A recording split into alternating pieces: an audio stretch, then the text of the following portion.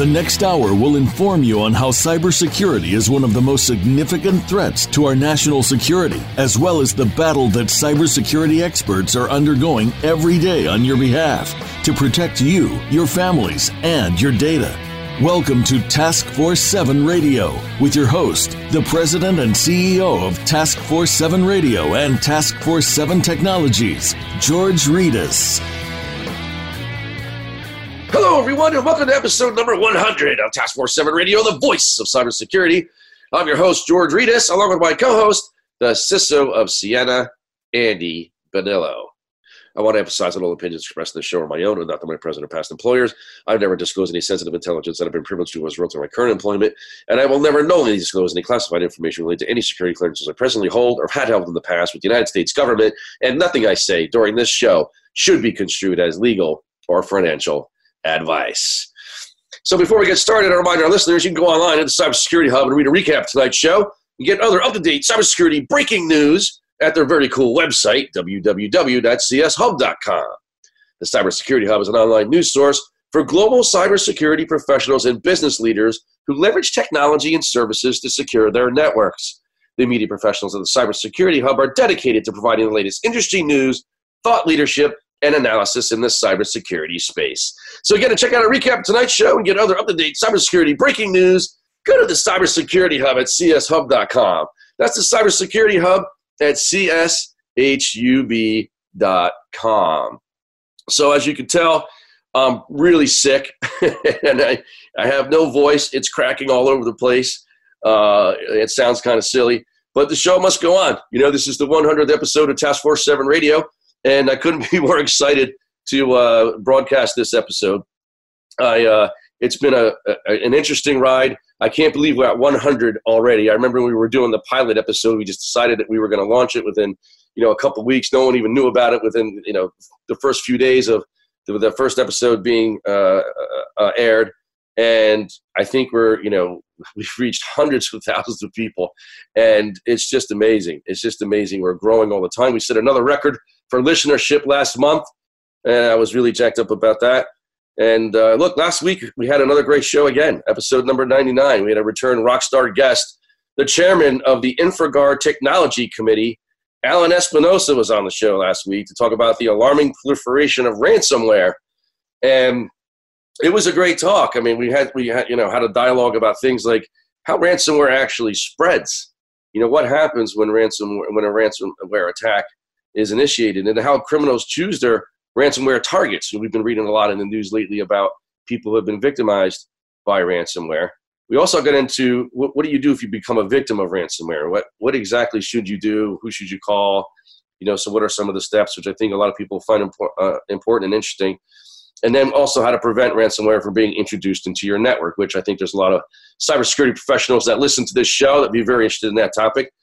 And then Espinosa, he also stayed on the cybercrime topic in the second segment of the show by also talking about business email compromises, and we were calling them BECs for short. And he's talked about what type of BEC scams exist, right? And then how criminals use BEC scams to commit crimes.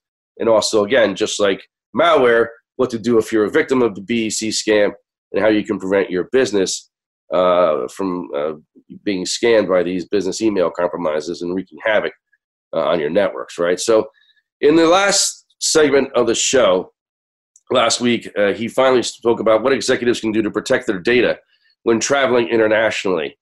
And he gave recommendations on what protocols are best to follow when they return home. And I think that is a really, really interesting topic. People love to talk about that because in the business, there's a lot of people that are very concerned when they travel to certain countries about the security on their devices. And a lot of people don't understand what happens when they go to these other countries and how much risk is really there compared to when they operate here at home in the United States or some other countries as well. So obviously we have about maybe 45, 50 countries that tune into the show. People from all over the world listen to this show. So I think they're going to find it very interesting. So we had all that and much, much more in last week's episode. That's episode number 99 of Task Force 7 Radio. That's with the chairman of the InfraGard Technology Committee, Alan Espinosa. It was great, people. Don't if you haven't listened to it, make sure you go back and catch it when you get a chance. Don't miss it. I'm telling you, it's a great show. So if you're listening to us live on Voice America right now, or maybe someone just sent you the link to this episode, you might be wondering how you can listen to all the previous Task Force 7 radio episodes on playback. Just go to our new TF7 Radio site at www.tf7radio.com and hit the episode tab at the top of the homepage, and you can find all the TF7 Radio episodes at your fingertips. You can also search our guest library, which we think is the most impressive list of some of the most prolific cybersecurity professionals in the world. And of course, we have our news section as well, where you can check out all the latest cybersecurity news and news on Task Force 7 Radio. And you can even write comments on the different news articles and topics that we are talking about, which is always a lot of fun to do, and interact with other TF7 Radio listeners. We're in at least 12 different playback mediums right now, and we've made it easy to find them all. Just hit the subscribe button at the top right of the homepage at tf7radio.com, and you will see your entire selection of playback mediums. And most importantly, you can subscribe to our show right from the TF7 Radio website, which we think is the best way to stay connected to the TF7 family. This way, you'll get all the TF7 Radio updates right from the site, and as the site gets more robust, you'll get notified about TF7 Extras, encore episodes like the one we posted last week, or the week before last week, I should say. We actually posted 2 of them, one for the holiday, and one the week before that is the regular monthly August encore episode. And so you'll get other Task Force 7 news and events and information on the upcoming TF7 network too when you do that. So check us out, folks, www.tf7radio.com, to hear any of our episodes at your convenience, 24/7, 365, anytime, anywhere around the globe. And as always, whatever you do, don't forget to subscribe. We love it when you subscribe. So we got a really interesting guest tonight here to talk about a very interesting cybersecurity topic. Chief Security Architect and Cybersecurity Researcher Rich Wickersham will be on the show with us this evening. And Rich's research consists of a focus on open source intelligence, data mining, and analyzing adversary targeting methods that utilize social media. Now, I know we have a lot of people that are on social media that listen to this show, especially LinkedIn. I think we have a lot of listeners that are on LinkedIn. We have a huge presence and following on that social media platform. And Rich has created several models to demonstrate the methods that our adversaries use to target users on LinkedIn as the mean to achieve a specific objective. So Rich previously spoke at DEF CON 26 in the Recon Village at the Advanced Cybersecurity Center in 2018 on targeting against the LinkedIn platform and countermeasures that they were using to combat this issue. So this is going to be a great topic. So it's time to get this party started, folks. It's my pleasure to welcome to the show Chief Architect and Cybersecurity Researcher, Mr. Richard Wickersham. Rich, welcome to the show. George, Andy, it's good to be here. How you guys doing? Doing great, Rich. Look, I'm really glad to have you on the show. I'm really excited about the topic that we have this week. And I want to ask you about all the work and research that you have done around targeting of specific groups on social media platforms. And this kind of thing, I think personally, everybody wants to know about it. And I think it's a really interesting topic. And I think a lot of folks will find it very informative and fascinating. And I think it's going to make for a great show. And I think a lot of people are going to listen in. And raising this awareness is really important too, about how bad guys are using social media as an important tactic and tool for what they do in their TTPs and how they operate. So before we get started, I did go over a little bit about your bio as a lead up to the interview. But can you just tell us a little bit about your background? Tell us a little bit about yourself so we can get to know you a little bit better. Yeah, so I think, George, as you said, I work in the private sector. I'm a chief security architect. I've been active in the research community for many years. I think I've always preferred to kind of keep a low profile, but I think this is one of the issues that kind of forced me to kind of pick up the mic. And I did that. I spoke a couple of years ago at DEF CON on the subject of targeting within LinkedIn and targeting in general against social media. I think as an architect, I tend to think a little bit out of the box. I always put my adversary hat on when I'm building a system. The teams and people that work for me, I always ask them what can go wrong. Show me what's there. Show me, from an adversary perspective, how you could compromise a system if we're thinking about a platform or a release what could go wrong from the adversary perspective. And for me, also, I've worked just about every single role in our field at some point, from developer to architect to leading incident response to hunting for highly capable adversaries. And I think at its genesis, and this is sort of the mold that I shape my people into that works for me, I think, again, it comes down to good threat modeling and how you look at what adversaries are doing. So that's just a little bit about my background. I think I'm more focused on my night job versus my day job in this discussion, and the research and the way I've looked at these problems. Before we go on to the threat modeling piece, which I can't wait to get your opinion on, I'm curious. When you talk to your people, your people are coming up in the industry, and we always say we want to be as close to the threat as possible, and understand how to think like the bad guy. How are you getting your people to, or people that you advise to start to think like the bad guy, and what do they need to do to get there? So in order to think like an adversary, I mean, again, I think it's just asking yourself what can go wrong. I think being part of the research community, going to conferences, going to things like B-Sides in your area, which is probably local to most of your listeners if they're in the U.S., depending on where they are, going to conferences like DEF CON, going there, I mean, you're going to meet good people, you're going to meet bad people, but all of these people have information that can be used. And if you look at the way the smartest people think, and you think like them, which is using out-of-the-box methods, you shouldn't be, if somebody's on my team and they want to point out something that's a little bit different of a perspective, I'm always going to take that into consideration. And I'm going to encourage that behavior. I think that's probably where it starts and also you've got to build your network too. You've got to use each other to make the whole stronger. And that's outside of the people you work with. They may have one specific viewpoint. I think, you need to take in the viewpoints and the methods that other folks are using, whether they're on the blue team, the red team, they're good guys or bad guys. You can take them as a data point and you can use them. So, Rich, how did you start looking at social media as a primary method for targeting? Like, why did you do that? And how did that come about? So for me, I think it came about organically in my life. There are people, I think people you care about that you want to protect. And then also in my job, I mean, if you want to protect your company properly, if you want to protect your interests properly, and even from a civic duty perspective, if you want to look at, how do I protect my country? You look at social media as the soft underbelly, I think, of free societies.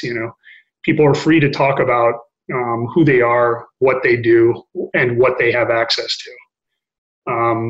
So I think that's the key area for me. So let's level set the conversation a little bit. So that everybody understands what threat modeling is. We've mentioned it already, and it's sort of the basis for a lot of the conversation and dialogue that we're going to have. So can you define threat modeling for us, and in your view, what kind of a meaning does it have in terms of targeting on social media? So threat modeling, again, is what can go wrong. When you build a social media platform, you have to think about this from the adversarial perspective, and you need to think about it in each release. What can go wrong? What can a bad guy do against my users with this data, with this function that we're adding? And you have to, in terms of social media, you have to also look at the business drivers for social media. Their primary goal is to bring more users into the platform. That means no barrier to entry to the platform, or as little of a barrier as possible, and to steer more traffic toward the platform. That's user traffic. That equals advertisement. So you also want to extend capability to your users, but that capability needs to be monetized in some way. And each time you do something, there is the potential of someone exploiting what you have done, someone taking advantage of it. And I think within this particular platform, and you can see this across all of social media, the way the way they were shaped, there are fundamental issues that make us all weak. And when I look at a platform like LinkedIn, and I align those risks to us and to particularly in the corporate world and basically any vertical, I think sort of to the limit of your imagination, and we'll get more into that. That you've got to be very careful, and I think you have a duty that isn't just on you can't put it all on your users. You have to put it on the teams that have designed these platforms. You have to put it on. I think there's a greater good that needs to be done. I think threat modeling needs to be part of it, and that's pretty much where it sits. Yeah. So you mentioned LinkedIn. How does targeting occur on the LinkedIn platform? So what I looked at when I put the LinkedIn targeting model together was, I looked at it in several facets. I looked at open source intelligence gathering methods against LinkedIn, and the fact that LinkedIn, the majority of all people have a public profile. They apparently, they don't have good OPSEC, but many people are just not aware of their privacy settings within the platform. This is a condition that's been in place for many, many, many years. So what you can do as an unauthenticated user, or what you can scrape, and by scrape, I think it's as simple as you can open up a search engine, and if you know the right syntax to target at LinkedIn, you can deliver results. Those results are about people, and people are often the first phase of an operation. Who has access to a target system? If you're a capable adversary, or a highly capable adversary, or a low capability adversary, this is always the question you ask: is who has access? Because once you know who, you know what credential to go for. So I've jumped a little bit into it, but how they're targeted initially is likely through an unauthenticated search. So through an unauthenticated search, you can find a high number of potential targets, and this is through keywords. So the keywords are included in your profiles, how you describe yourself. I have access to this system. These are the roles I perform in my job. I work at this company. I work in this location. When you combine these keywords with a little bit of location data, then you can, if you're an adversary, you can really execute something interesting in a way that's bad for most of us. So what do you mean interesting? What can they do? I think most of our audience out here is on LinkedIn. All right, we have a huge presence on LinkedIn. The show does. I know both Andy and I have a decent following on LinkedIn. We have a lot of relationships there, a huge network, and I think a lot of people who listen to the show are on LinkedIn and are listening very closely to what you're saying right now. So when they have these keywords these targeted keywords in their bios, and there's just geographical information that's mixed into it.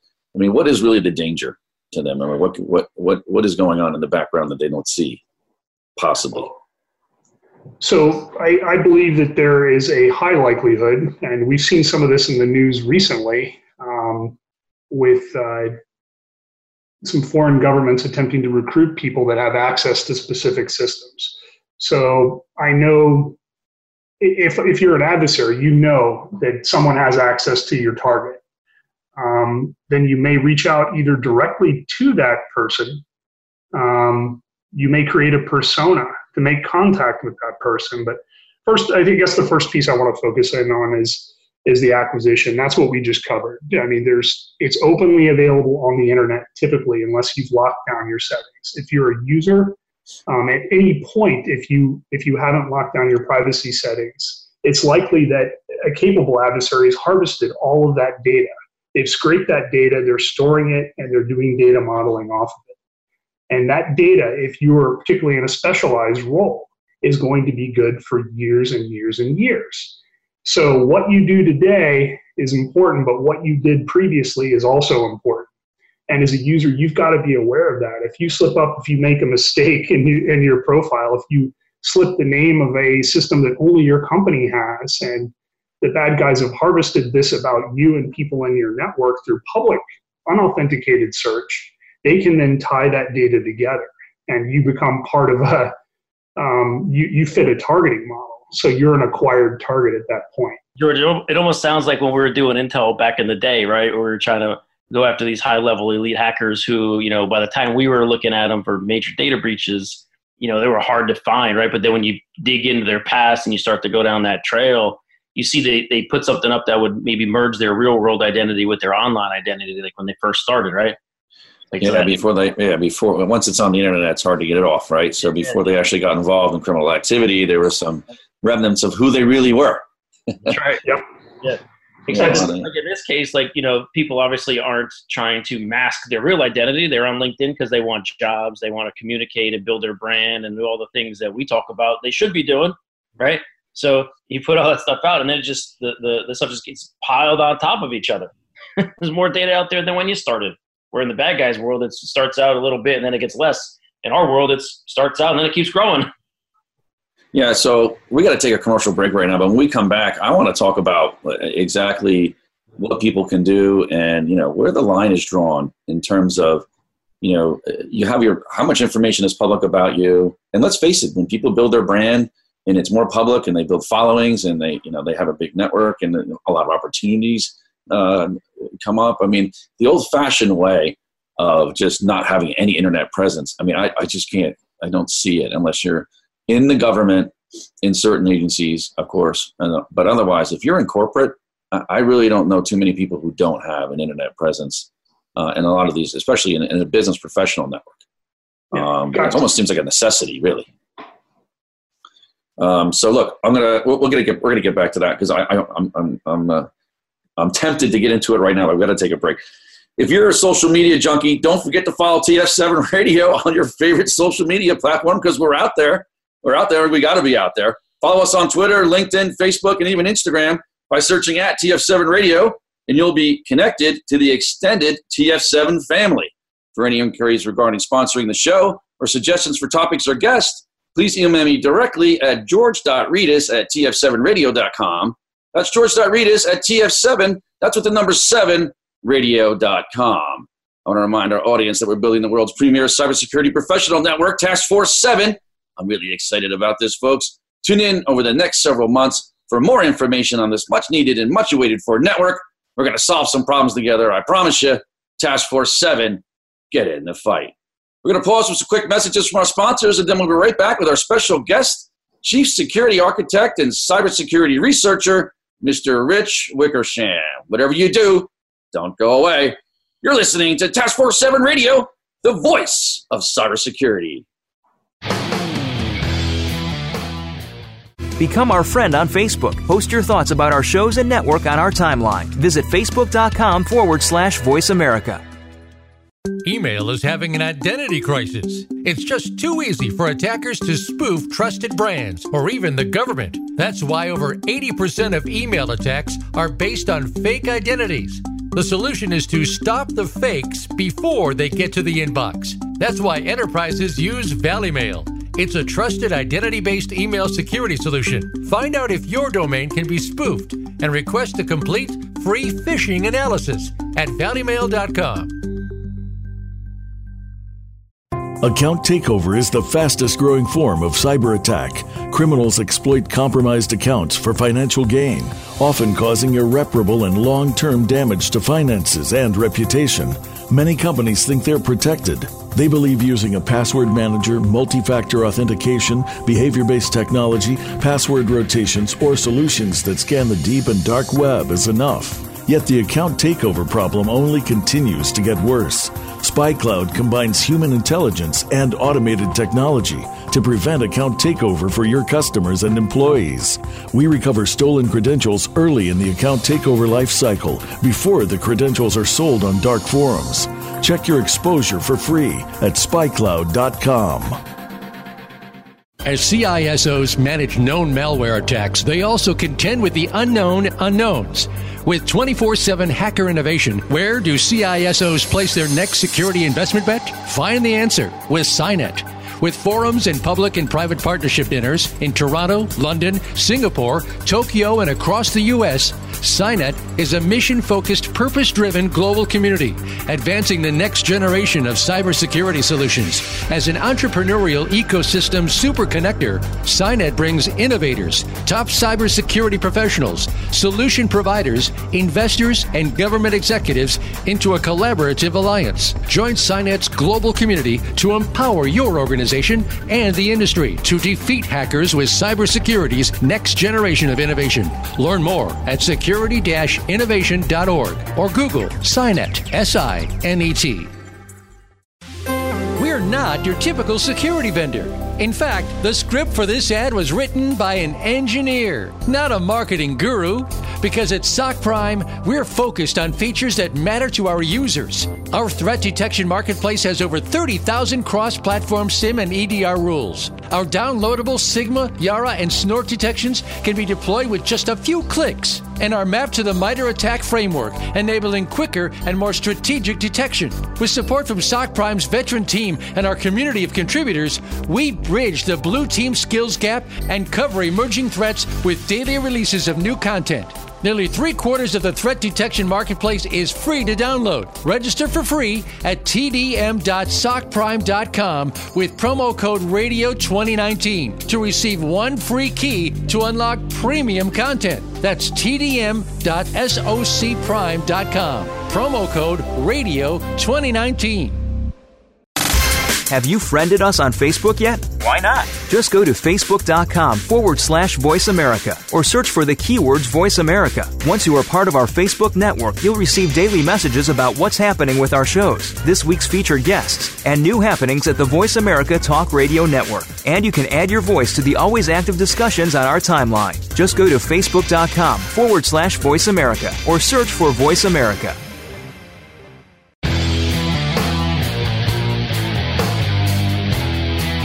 You're listening to Task Force 7 Radio with George Ritas.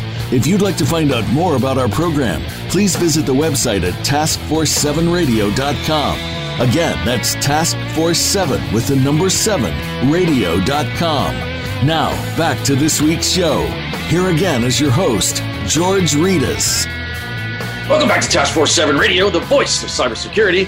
We're back with our special guest, Chief Security Architect and Cybersecurity Researcher, Mr. Rich Wickersham. So, Rich, in the first segment of the show, we were talking about the first phase of this whole targeting process. And I know there's a few phases that happen after this initial targeting occurs. What is the process, and what are the next phases after a target is identified on social media? How does it work?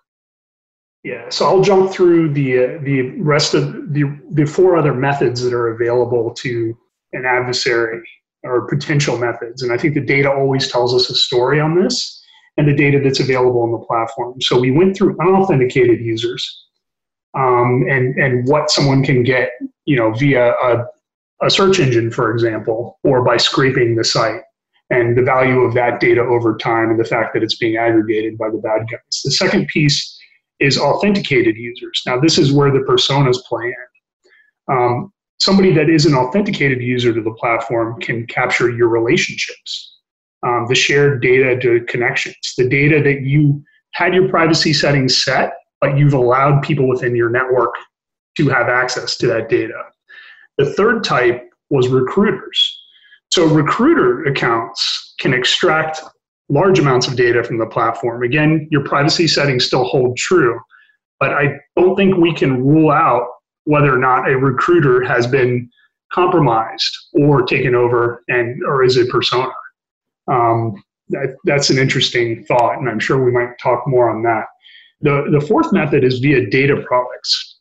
And I haven't looked at data products, but you always want to take into account scenarios like what happened with Cambridge Analytica, and whether or not you can take a data product that has been anonymized and de-anonymize it in some way. All of these methods are useful. So, hey, Rich, back to the recruiter, man. I got to believe that once people start looking for a new job, they're putting out way more data that maybe they previously would have on their profile to beef it up and build their brand up. Like, are you seeing anything there? What are you seeing there? Yeah, yeah. And actually, just this week, we had a ruling in California in favor of HiQ. LinkedIn attempted to sue them for basically they were looking at data in sort of the same way that I do and the way a lot of people do. Unfortunately, a lot of the bad guys do.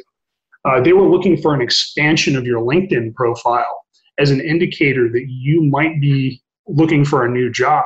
Now, this can be a risk to a company. Somebody's looking, they might leave with your IP, for example.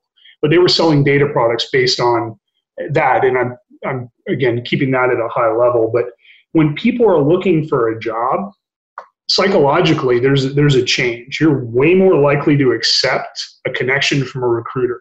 You're more likely to accept an attachment from a recruiter. You're more likely to give a recruiter more information about you.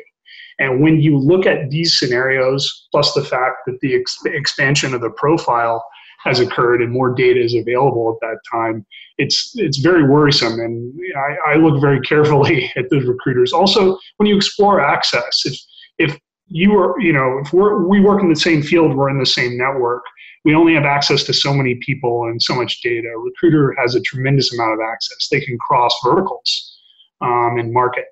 They have access to a larger number of people potentially. And I think, when a recruiter reaches out to me and I'm in need of a job, I'm much more likely to accept that request. I'm much more likely to provide more data to them.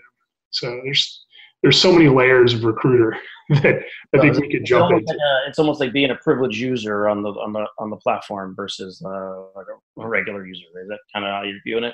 Yep, that is exactly how I view it. And again, it's who has access to our data, and at its heart, and a recruiter has lots of access. Therefore, it would be an interesting role to assume if you're a bad actor in order to gain information. So, it's really interesting. I know from a recruiter perspective, when you map out the organizational construct of an information security department in a Fortune 500 company, where people are, who they report to, what their role is, what they're accountable for and what they're responsible for. That is very, very valuable information to them. And people pay a lot of money in the recruiting world for that type of information. And I can only imagine that type of information is also very valuable to some bad people, the bad guys. And it certainly, we know that some governments have mapped out entire organizations and entire government structures as well. So, they're on there like night and day, just making sure they know who everybody is and what everybody does and who they are. And I guess, to your point, when we opened up the segment, we were talking a little bit about how vulnerable those people could be, and to blackmail, and some of them just I guess some of these nation states just try to pay these people outright and say, hey, look, get them on board and help us out, and try to appeal to maybe somebody who's in financial difficulty or something like that. But then you have companies, right? You have companies that are trying to defend themselves against these threats, and this is the topic of a conversation in a lot of security departments in major Fortune 500 companies and other companies as well, obviously. Now, LinkedIn just came out with a large number of personas that they actually got rid of, and they just that big news release. I think it was 21 million people or personas that they kicked off their platform. But I think the 21 million is a little misleading, because I think a lot of those were people that were trying to create personas on LinkedIn, but they were stopped almost right out of the gate. What's your thoughts on that? Like, what was that all about? And 21 million, should it be as alarming as it sounds? Yeah, it should be alarming. I think the number was much higher, actually. Okay. What's interesting to me is that they're reporting this now. I mean, we've known about this issue. It's been talked about since early 2017 in high regard. I mean, I think, I'll always come into something like this is what did they know when and what did they do about it? And these statistics show that now LinkedIn is developing more of a capability. I think the fact that they've moved their platform into Azure is giving them probably more telemetry, probably based on geo of where people are coming from, whether it's a Tor node or from somewhere that we've tied to some operation. And then, I think the personas that aren't very good or sloppy and probably easy to detect, a well-crafted persona by a capable adversary. Number one, they probably are already there and they've been there for a while. in the platform because the platform was more or less open to this. It was very easy to create personas within the platform. I think I have a lot of concerns on what's there. I have concerns on what has been reported. If you or I are reached out to by a persona, we have a persona in our network. I don't believe that LinkedIn has a responsibility to inform us that we've been touched or that we've been targeted. That's the sort of thing I would like to see. So you think it's a lot more than 21 million? Because I just looked it up. It said there's 21.6 million fake accounts between January and June. 19.5 million never made it live on the site because they were thwarted during a registration, according to CNET article on August 21st, 2019. The article's named "LinkedIn thwarted over 20 million fake accounts in the first half of 2019." Just to make sure I'm quoting the article properly. Do you think it's a lot more? Do you think it's like tens more million of accounts that they actually got rid of, or? Yeah, well, I hope so. And I hope in prior years they've gotten rid of some too, because I've not seen those past statistics and I haven't seen them talked about, which tells me that either they're very quietly working on this in the background or their capability for kicking out personas is just now come online a little late. And I know that they've been kicking them out, but. You think it's a reaction to what's going on with Facebook and Twitter and everything else, or? Yeah, and I gotta tell you, one of the reasons I spoke at DEF CON last year is when I knew I needed to do it based on what was there and just the fact that we've seen the same pattern, and particularly I think anything that gets in the third rail of election manipulation becomes something that regulators or politicians become very interested in. So I think that sort of forced Facebook's hand. I almost wish LinkedIn had been more involved in that conversation, because the damage that the LinkedIn platform can do to anything, including elections. I mean, it's another social media platform. And I think, disinformation and manipulation of people, all these things will apply in the LinkedIn platform, but it also, has what we do for a living. I think that maybe if we'd forced a security review the way Facebook took an action to force a security review for users, if we'd done that in LinkedIn, we might be in a better position in terms of attack surface on that platform today. So I think now you're seeing more things pop up in the news, and whether LinkedIn's putting them out there or other people are. I was responding to some posts just this week on people that had found personas that appeared to work for their company but actually did not, or their organization. And it's clearly a bigger problem than what they've taken action on. I don't want to speculate on the exact number or the number they've wiped out previously, but I'm guessing there's still a lot of activity going on in there in terms of personas. So what can companies do and what can individual professionals do to protect themselves from targeting on LinkedIn? So for users, it comes down to OPSEC. You've got to be careful about what you post, about what you do, what you post about where you work, what you posted is geographically relevant to where you work. So people, just posting where they work, they shouldn't do that. I mean, that's going to be a hard sell to a lot of people, right? So I think you can do it, but make sure your security settings are set up properly. And we'll get into what LinkedIn should do too. I think if your security settings are completely hardened, you can put that information out there. But be very careful. If you make the mistake once, somebody else is going to pull that data potentially, and you've got to be aware of that. I kind of feel like there's a give and take here. It's like you're almost, when you work at a financial institution and you're in the security department, you can do a lot of things to secure your online platforms, right, and your Move Money platforms. But you can, shut it down so there could be no fraud and it's completely secure, but you won't have any customers either, right? So, it's about there's this balance between the customer experience and security. And I think what we're talking about here is a balance between, how many opportunities you might get by exposing your brand and building your brand and being more public with the information about you and what you're about and your talent and your skills, versus bad guys using that against you, right? And so it's a kind of I don't know, it's pretty tough. It's a big problem. So I can tell you from the targeted user analytics perspective, if you use terms that are unique and system names that are unique to your company, things like that, and those map. And from a business perspective, you have to look at this as well. If if you have crown jewels defined, if they're unique or whatever they may be, you don't want your users using that language and putting it out in a public manner. I think hardening our users and good training and OPSEC is something that we've got to do at the corporate level.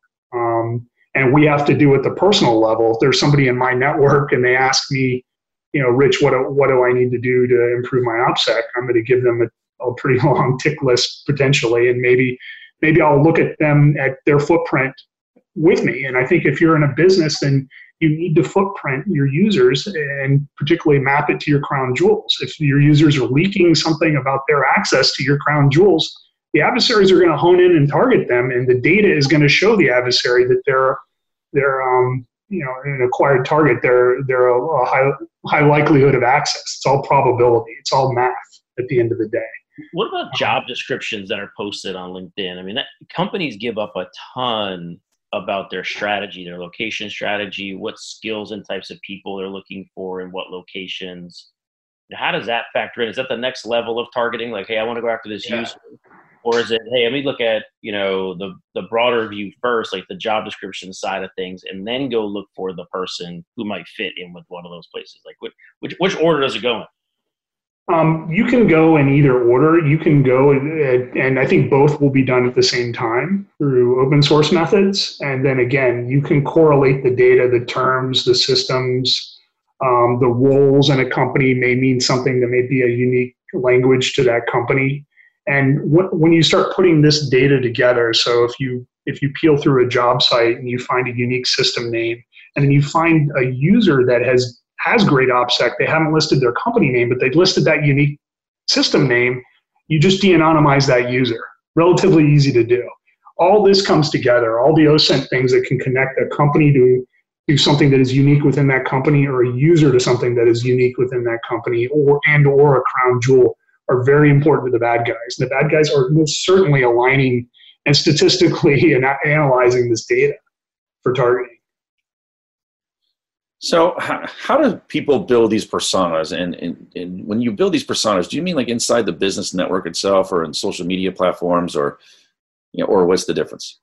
Yeah, so I think personas are within the network, and I've arrived at something through looking at this problem for a period of years, and it's an interesting solution, I think, to some of the problems. Not only do you need to conduct targeted user analysis, but we need to consider that we may need to put defensive personas in place to slow down the bad guys, to increase the expense of their operations. And so I've looked at personas both as something that our adversaries are doing against us and something that we may need to do. So if I put something out there, and again, I've looked at this in terms of deception and the deception space in the security field, how we put honeypots, and deception is basically honeypots for those that want to step back a bit. But if you put a fake system on your network or something to entice an adversary to go to that system, but there's no data outside of your network and social media or any footprint that a human would use that would lead an adversary to go toward that honeypot or that deception credential, canary credential, or whatever it may be, there's no reason for them to go to it. It's actually of limited value. But if you had a persona in social media and that mapped, you already did a targeted user analysis, and they had all the keywords associated with high value target in the data model, and an adversary found that, and then they found a few other pieces in external social media, and then they came into your network and they're looking for that, they're trying to enumerate that high value target, or they're trying to fish them directly, then it really works because it passes a smell test. So I am actually a proponent of defensive personas. And, I think it's a little bit different way of thinking about the problem, but we have an imperfect system and we have a lot of attack surface. And if you're in a company today, then you may start looking at that. And I know for a fact that I've spoken with other researchers and other folks, that have looked at exactly this, and they may be doing it. Yeah, but creating defensive personas would be against LinkedIn policy, wouldn't it? True, it would be, but creating personas is against LinkedIn policy, and the bad guys are doing it to us. It's a tough world. I think the goal ultimately will be that hopefully LinkedIn will lock down their platform for users, and we can have only our trusted network in our network. And I think at the platform level, it's really, most of this needs to be done at the platform level. If they have good controls, then you can't create a defensive persona. You can't create an offensive persona, or it becomes a much higher level of difficulty. But if the level of difficulty is low and you're left with a situation where you're getting picked apart, particularly if you're a targeted group, you have something important that you need to protect, and it's an interesting world. How much more difficult is this due to the fact that LinkedIn does not verify the identity of their members?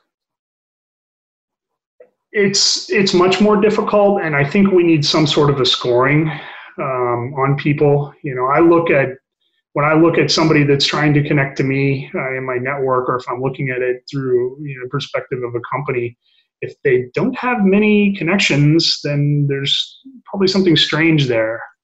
I think we need to flag that. I mean, we need them to put that in. We need to rate people. We need to have some second layers of verification. They need to put in some of the same controls that Twitter's put in, frankly. And that's probably a high likelihood that that's in the works, frankly.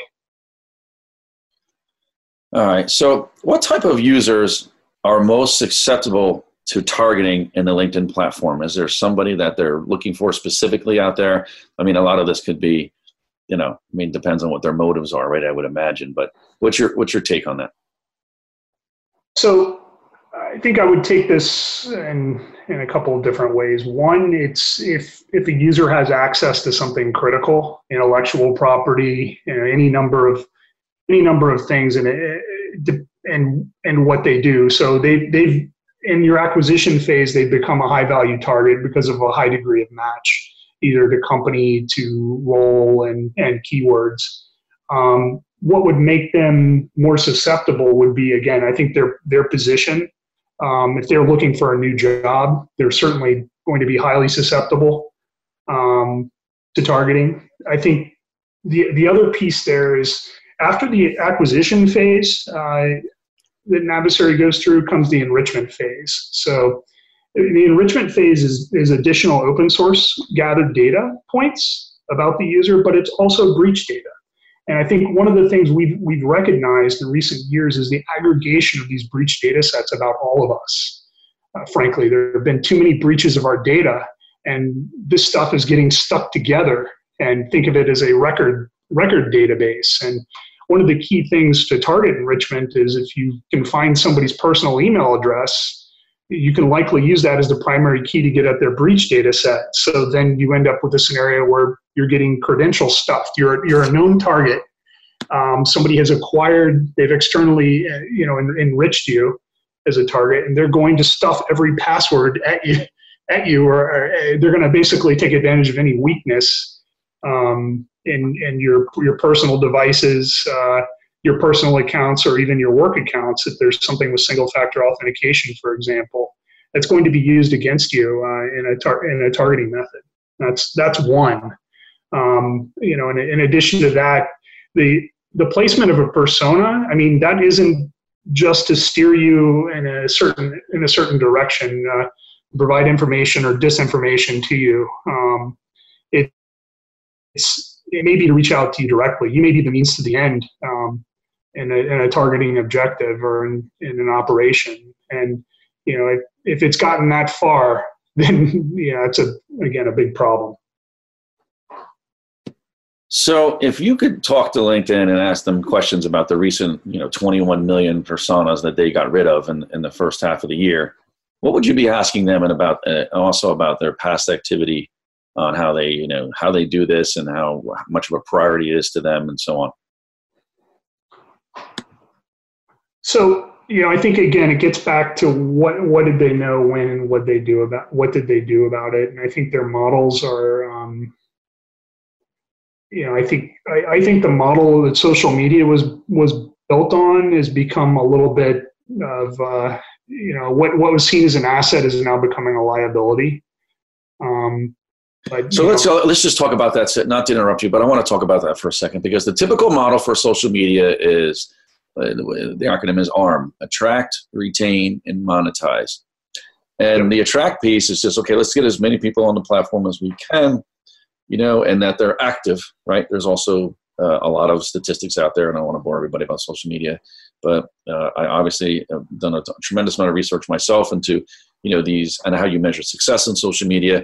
And then so you attract this crowd, and then you retain them by making it sticky, and then you have this monetization model, right? What is your revenue model and how that works, and what kind of products and services you offer. So when I think about it, that you just said that basically that model is sort of outdated.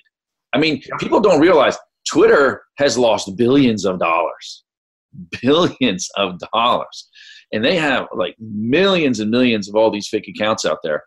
And, and it's just people trolling people upon trolling people, and the slime and everything on Twitter is just unbelievable. I mean, it's just a cesspool of crap. And if you go to a lot of different places and the different boards and because people don't have any accountability, there's no accountability there, right? They're just down there. They could say whatever they say. There's no consequences. No one knows who they are.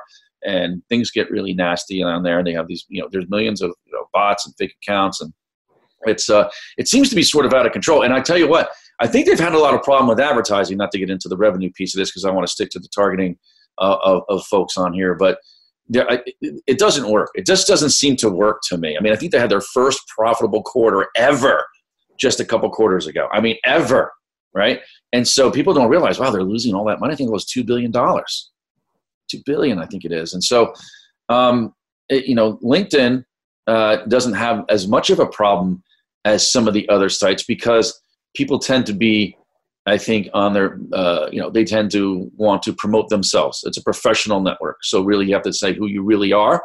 And when people say who they really are, they don't behave in an untoward way, right? And I think it also, puts them more out there. And that's why we're talking about LinkedIn, because it's their real information about who they are and what they're doing and who they work for and what their role is. I mean, what are you most afraid of with regard to targeting users on LinkedIn? What's the biggest fear? So I think there is nothing more powerful than what we do for a living, what systems we have access to, and the other people that are in our networks. This is extremely useful information to adversaries. And I think when you get into that ARM model and you talk about monetization, actually even attraction of users to a platform, these are the conditions that have resulted in a high degree of attack surface to basically all verticals in free society through platforms like LinkedIn. When we are the product that is being monetized, our data needs to be shared in some way.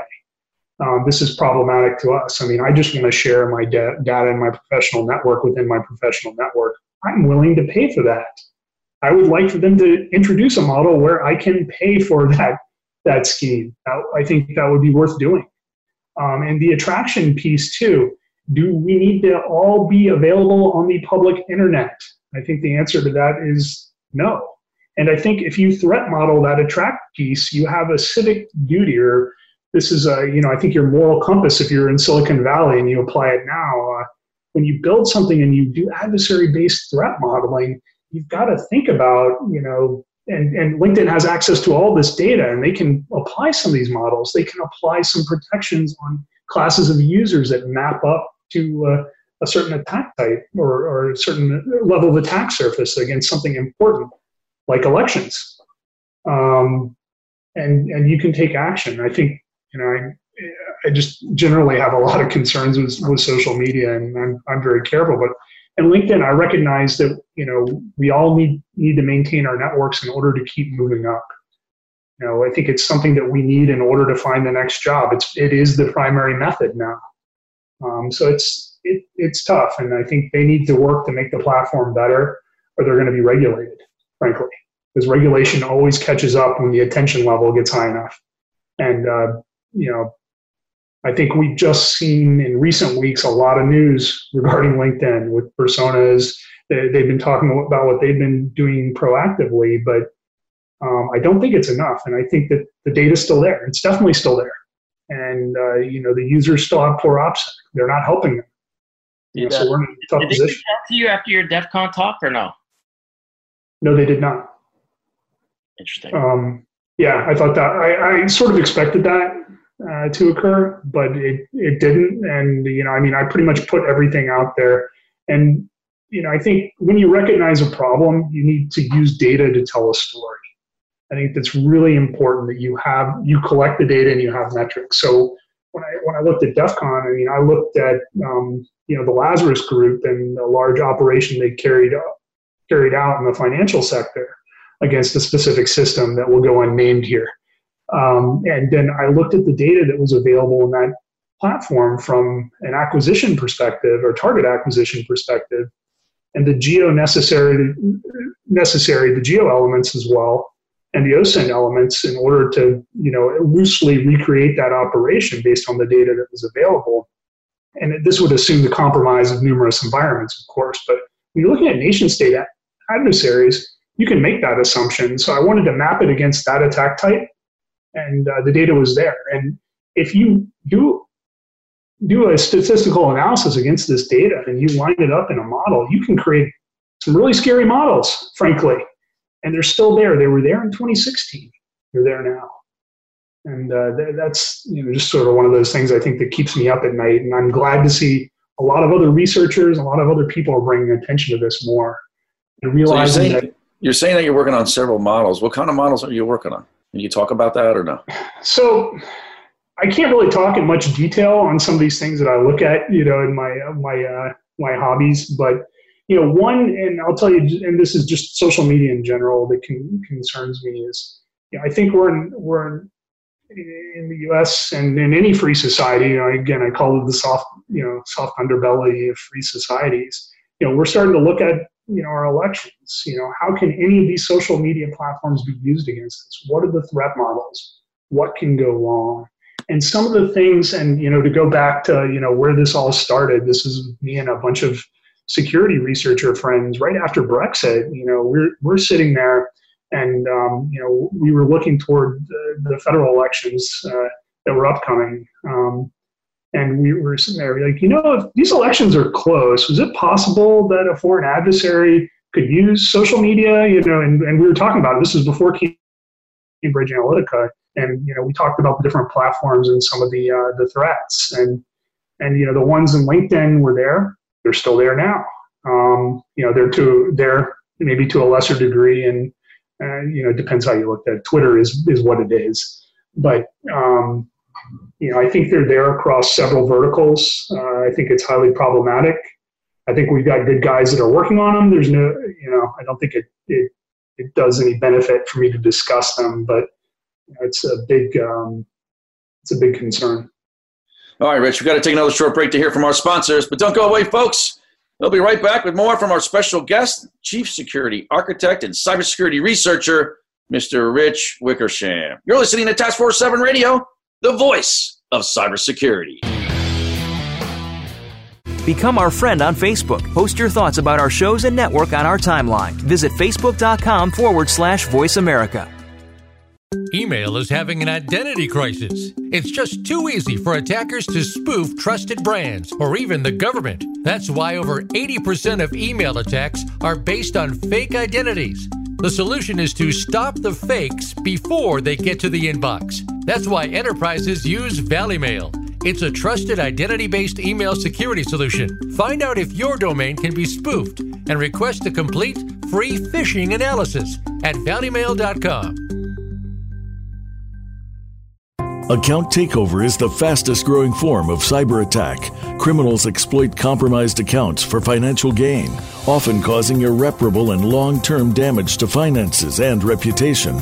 Many companies think they're protected.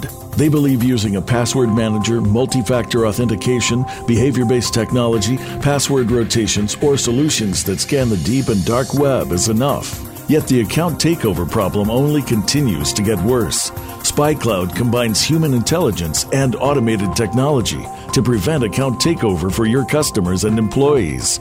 We recover stolen credentials early in the account takeover life cycle before the credentials are sold on dark forums. Check your exposure for free at spycloud.com.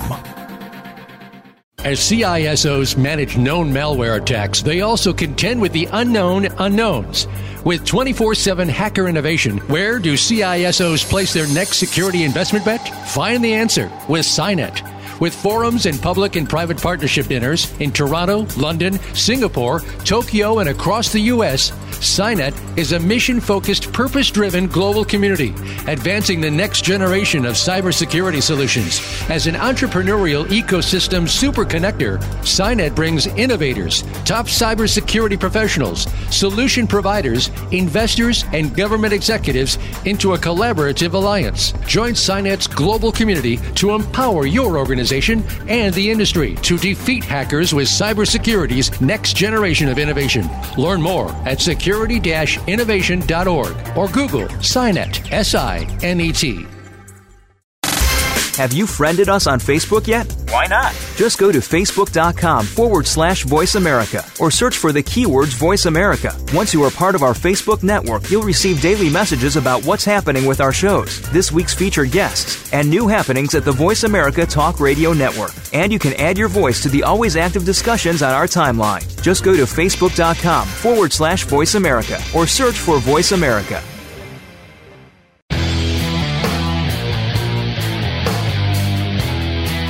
You're listening to Task Force 7 Radio with George Ritas. If you'd like to find out more about our program, please visit the website at taskforce7radio.com. Again, that's taskforce7 with the number 7 radio.com. Now, back to this week's show. Here again is your host, George Ritas. Welcome back to Task Force 7 Radio, the voice of cybersecurity. We're back with our special guest, Chief Security Architect and Cybersecurity Researcher, Mr. Richard Wickersham. So it's not Richard, is it? It's Rich, right? Just Rich? I keep saying just Rich. Yeah, I apologize for that. I do stuff like this all the time. So, Rich, I want to talk a little bit about targeted user analytics, and we mentioned it obviously in the first and second segments. And it's TUA for short. Does TUA for companies make sense, and is it ethical for them to do it? I think there's an ethical piece to this whole process, right? Yeah, there always is, and it absolutely makes sense. Is my conclusion based on the data that is out there and what the bad guys are doing to us and how they're using that data. And I think at its basis, I mean, you're quantifying through statistical analysis, and there's an algorithm in there as well, how risky an individual is based on how they appear externally to an adversary. The data sets via breach data that are available about them, not pulling in the breach data, but what is available about them, and the behaviors that they exhibit within your network if you're a company. When you put these things together, you have some tremendous data products that indicate who I need to protect and who's the weakest by how they behave, what behaviors they exhibit. It's something you've got to do. And I can remember, when phishing simulation and even red teaming and bringing in a third party for a pen test were looked at as crossing some ethical boundary, but we had to do it out of necessity. And this is where we are with targeted user analytics today. We have to do it. We've got to fight fire with fire. We need to know who's weak, and we need to have the data sets that the adversaries have and are using against us. And we've got to do it in a quantifiable manner. We need to we need to look at this as a math problem as much as anything else. And that's the way I looked at it. And that's the way I modeled it. And, I know there are other people doing the same thing now. And I've had a lot of people in the security community and the research community saying that was a great idea. You took the simplest data and you put it together and you told me a story of how I can protect my important assets. And, that's exactly what I want to hear and what we all need to do. And we got to wake up to it and get it done as an industry. So Rich, we talked a little bit about this at the break, and I think it's a fascinating topic. So if I were to come across a persona, I'm on LinkedIn and I'm looking through my profile and I'm like, man, this doesn't look right. Like, what do I do outside of maybe just, not friending or unfriending or disconnecting? Like, what should I do if I encounter, a real persona? Yeah, so if you encounter a persona, it's likely not the beginning of an operation. It's likely you're in the second phase of an operation if they're specifically targeting you. It depends how the persona is behaving. So this came up this past week, and I replied. It was Rob Nacky, hopefully I pronounced his name right, Council on Foreign Relations. They found in LinkedIn a persona that I think it came in with 24 users. They did some image analysis. They thought they detected a modified photo, but that ended up not being the case. And somebody was smart enough to catch it is the key thing, and catch it early, because once a persona is matured, it has a lot of relationships. It has the look and feel of a real person in an organization. It's harder to kick it out. At the beginning is probably the best time, but. So if I encounter a persona, the first thing, if I'm in another organization, is I'm going to look at my OPSEC. Why are they here? How do they know what we have access to? Secondly is I'm going to look at who did the persona try to connect with, when and in what order. This could give me some indicator of an operation. What did the persona post or promote? This will give you some data about their motive. And did they attempt communication through any other methods? Did an email follow? Did a Twitter, something on Twitter follow? And the third piece, and this is where you get into almost a CI element of how to handle a persona, is it a good idea to accept the connection request of the persona? Can you get more information out of that persona profile? Should you leave that persona intact if you're a really mature organization, or you've partnered with somebody? Probably one of the authorities, preferably, or somebody that's looked at this type of stuff before. And if you do that, you can use it as a sensor. You could work against the bad guys potentially. This is a risk-reward scenario, but I think it's good to talk through.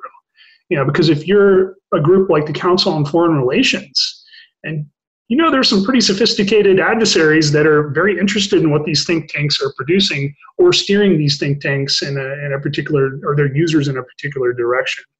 So you need to take as much data from that persona as you can get, and potentially consider using that persona against the adversary. You could, of course, maybe fight the persona with your own defensive persona to throw them off, but again, that would be against the rules.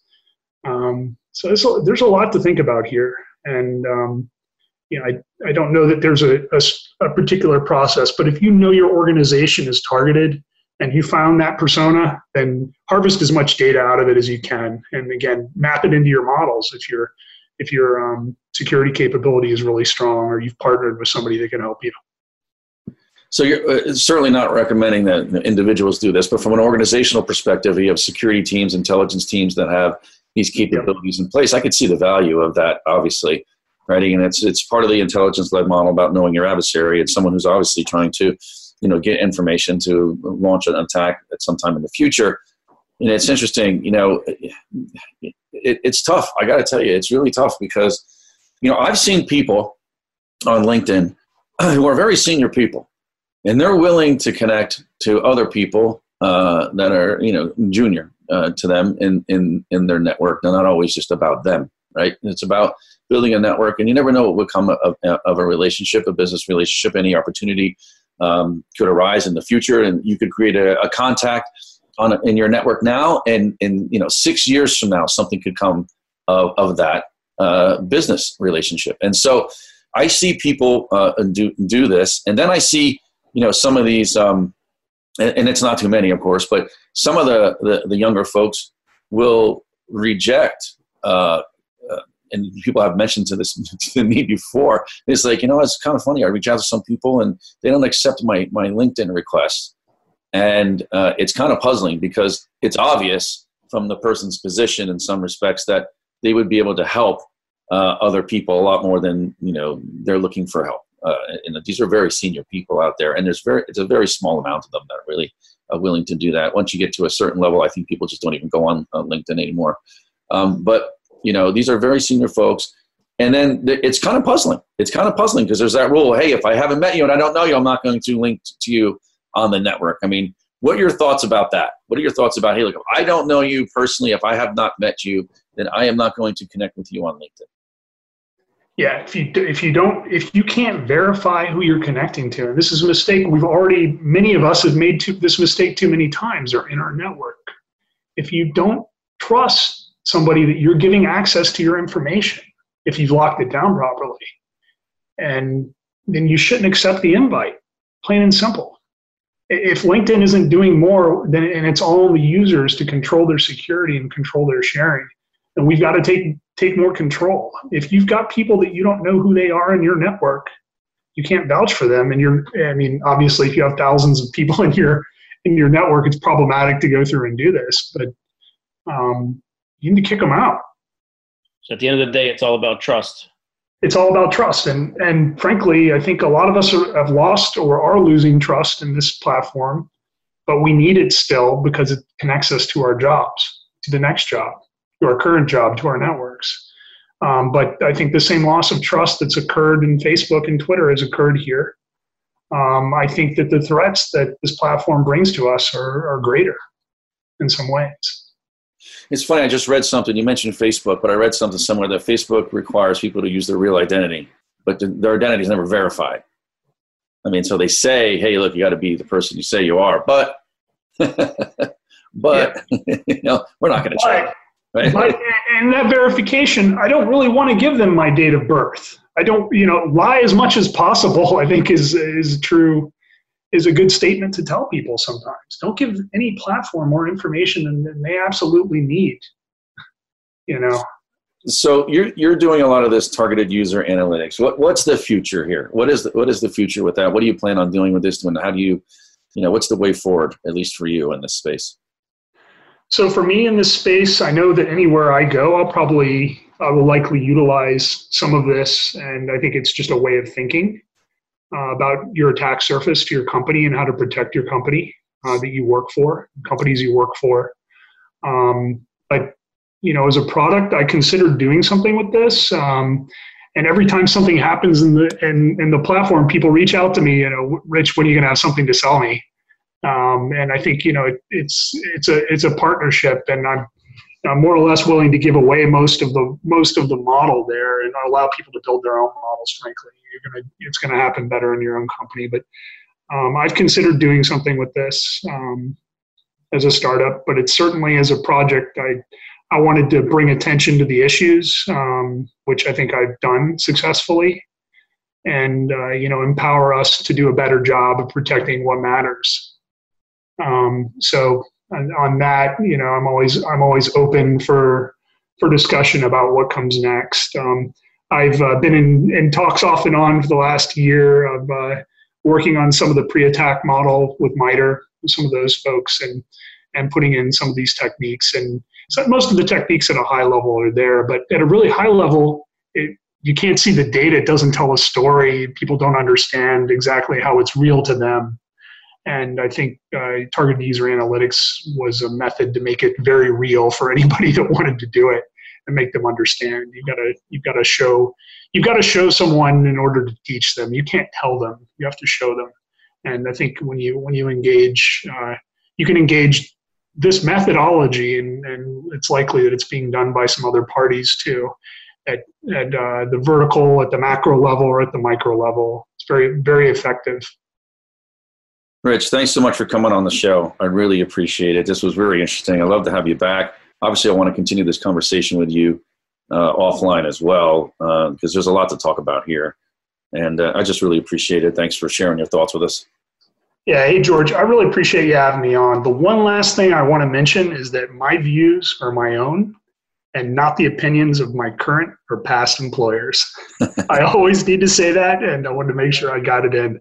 Maybe I should have done it at the beginning. That's right. The cliffhanger's good. Yeah. Well, I appreciate it, man. You got it in. We get it. We definitely get it. I got my own disclaimer at the beginning of the show as well. So thanks, Rich. And we'll catch up as soon as we break. I want to catch up on a few things to make sure we sync up afterwards. But folks, we got to go. Before I go, I want to remind our listeners to visit the Cybersecurity Hub to read a recap of tonight's show. and get other up-to-date cybersecurity breaking news at www.cshub.com. That's the Cybersecurity Hub at cshub.com.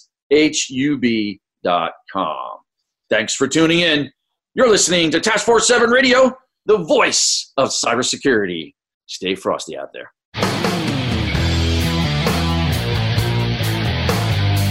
Thank you for tuning in this week to Task Force 7 Radio.